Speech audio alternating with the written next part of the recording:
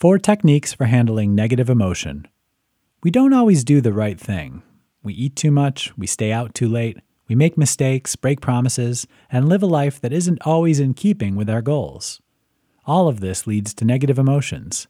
Guilt, shame, even anger come creeping in to derail your attempts to get back on track. How can you handle these kinds of negative emotions without letting it ruin your day? We start by looking at 3 ways you have used to handle it, and then move on to 1 technique you should be using all the time.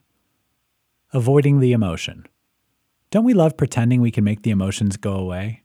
We bury them, suppress them, explain them away, sometimes even turning to things like drugs or alcohol just to make them stop. The problem? Anytime you're avoiding something because of negative emotions, you're letting the emotion control you.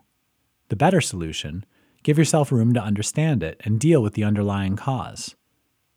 Pretending the emotion is not there. This coping mechanism is a little different. You fall into it by denying you ever felt the negative emotion in the first place.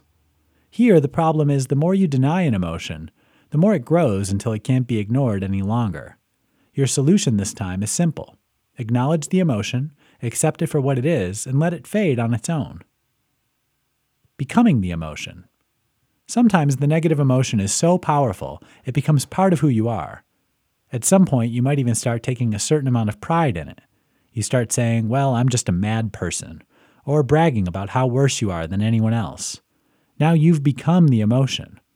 The solution: let the feelings process. Journal, talk to a friend, whatever you need to do to let the emotion move on. Pro tip: start encouraging positive emotions, allowing them to come in and replace the negative. Learn. Learning the lessons of your emotions is perhaps the strongest technique of all. When you realize negative emotions are useful in your life and there to teach you about yourself, doors start opening. You begin to see different possibilities. Feelings as educational tools have no power to control you at all, but conversely have the power to change you in very positive ways.